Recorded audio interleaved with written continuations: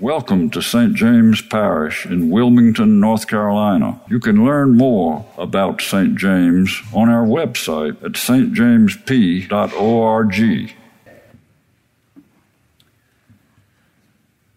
Of the 27 books in the New Testament, at least 13 are attributed to St. Paul. That makes St. Paul, in effect, the scribe of our faith. I say scribe because the author would be God, having the Holy Spirit guide Paul in writing it all down. Today we hear from Paul, writing to his friend Timothy, who is a young, up-and-coming preacher in Ephesus, which we know today as Turkey. Let me just sum up Paul's letter to Timothy, and indulge me if it seems pretty simple. I'm pretty simple about some things. Here's Paul's message. Heaven isn't the place where good people go. Heaven is the place where saved people go. Verse 15, here is a trustworthy saying that deserves full acceptance. Christ Jesus came into the world to save sinners, of whom I am the worst. Blasphemy, persecution, violence, those sound like terrible words, definitely not things to which you or I would associate. Blasphemy, speaking or acting disrespectfully of God or sacred things. Persecution, the persistent harassment or annoyance of another. Violence, physical behavior intended to harm. Have you ever taken the Lord's name in vain? I have. Have you ever made fun of someone? Been persistently annoying? My older sisters could answer that question about the younger me. I have. And while violence is not in my nature, peace is not always attainable to me. So it turns out, I'm pretty close to Paul there on the bleachers, in the cheap seats. In fact, we're all there together. Today we heard the first 10 verses of the Gospel of Luke, chapter 15. Some of us have at home or remember Bibles that are called red letter versions, where all of Jesus' words are in red. If we had them out right now, we would see that most of the 15th chapter of Luke is red letter, because Jesus is mostly doing all of the talking. And today we get 2 of 3 important parables, the lost sheep and the lost coin. I'll bet everyone might be able to name the third, the lost son, sometimes known as the prodigal son. Now, I know we've talked about parables in the past. We know that the word parabole means para, alongside, and bole, to throw alongside, something known next to something unknown. Jesus gave us earthly stories to illuminate a heavenly meaning, to put a spiritual truth next to something that is very familiar in order to bring it into our heads and hopefully to change our hearts. In fact, a full third of Jesus' teachings are done in this style. Why? I think there are a few reasons. First, it's memorable. It appeals. I bet when I mention the first 3 parables in this chapter, the lost sheep, the lost coin, and the lost, what? Son, most every one of you remember at least one of those stories and the spiritual truths that they illuminate. Truth be told, a good story is much more interesting than a sermon. And don't bother to look embarrassed in front of me right now. I know it's the truth. If I stood here and got on some tangent about anthropomorphism, everyone might drift off. But if I stand here and say, let me tell you what happened to our dog yesterday at the beach and what my wife Jennifer had to say about it, now I've got you. So Jesus knew his audience, and he knew how to get through to them. He chose things that were familiar to them, maybe not so much to us. Can you think of the last time you were invited over to herd some sheep? Who really knows much about shepherds these days? Do you know a shepherd?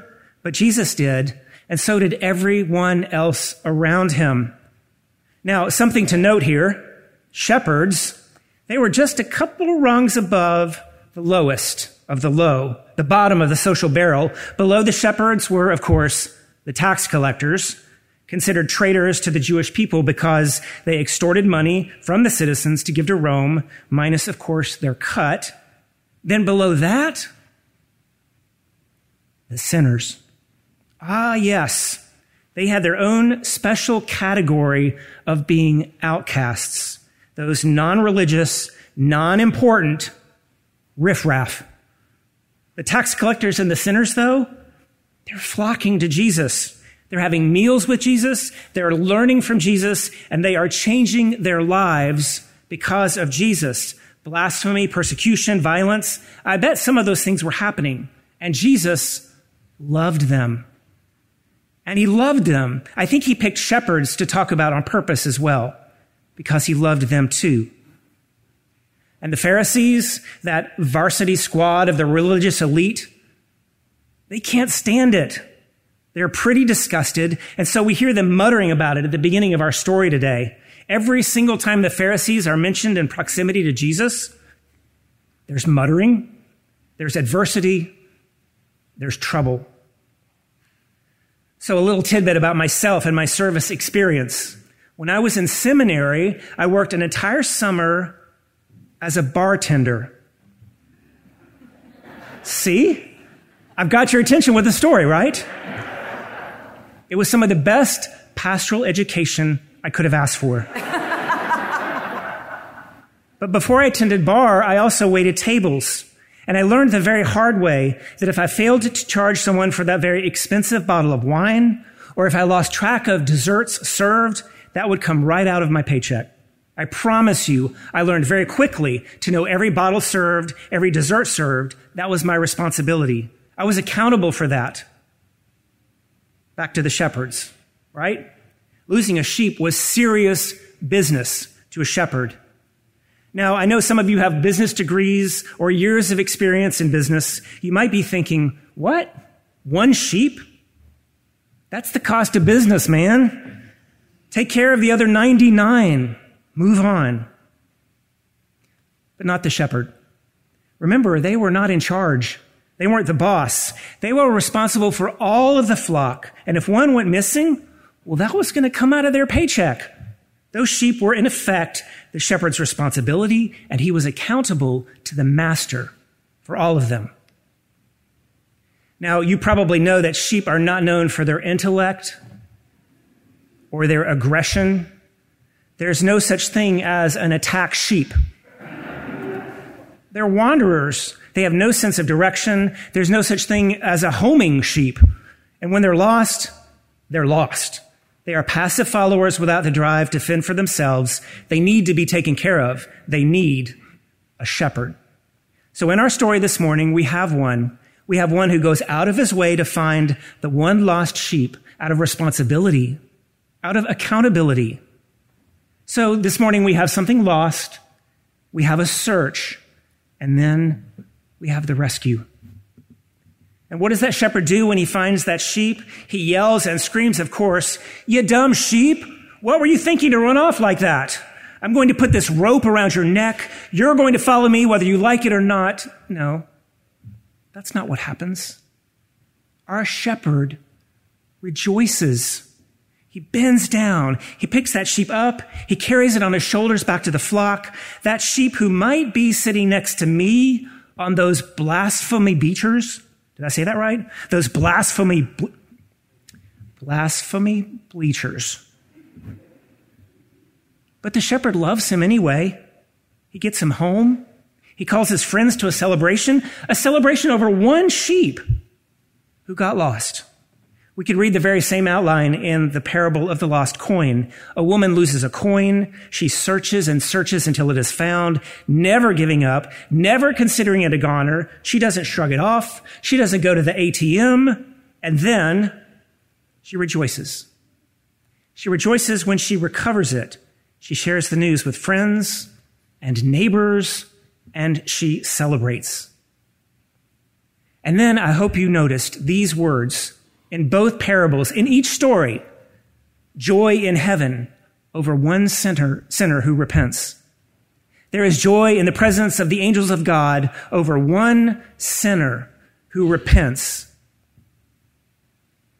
What do you think of when you picture in your mind God? Not Jesus, not the Holy Spirit, but God our Father. I sometimes do an exercise with students, and I ask them to draw God. Mostly, I get the old guy with the beard and the frowny face up in the clouds. But I think that joy is a very overlooked attribute of God. Heaven rejoices when we turn, when we are found, when we are not lost any longer. And the grace of our Lord overflowed for me with the faith and love that are in Christ Jesus. These words from Paul to Timothy are for each and every one of us sitting side by side on the bleachers of humanity. Not one of us being good enough to make it to heaven on our own, with our own attributes. Here's a trustworthy saying that deserves full acceptance. Christ Jesus came into the world to save sinners, of whom I am the worst. Amen.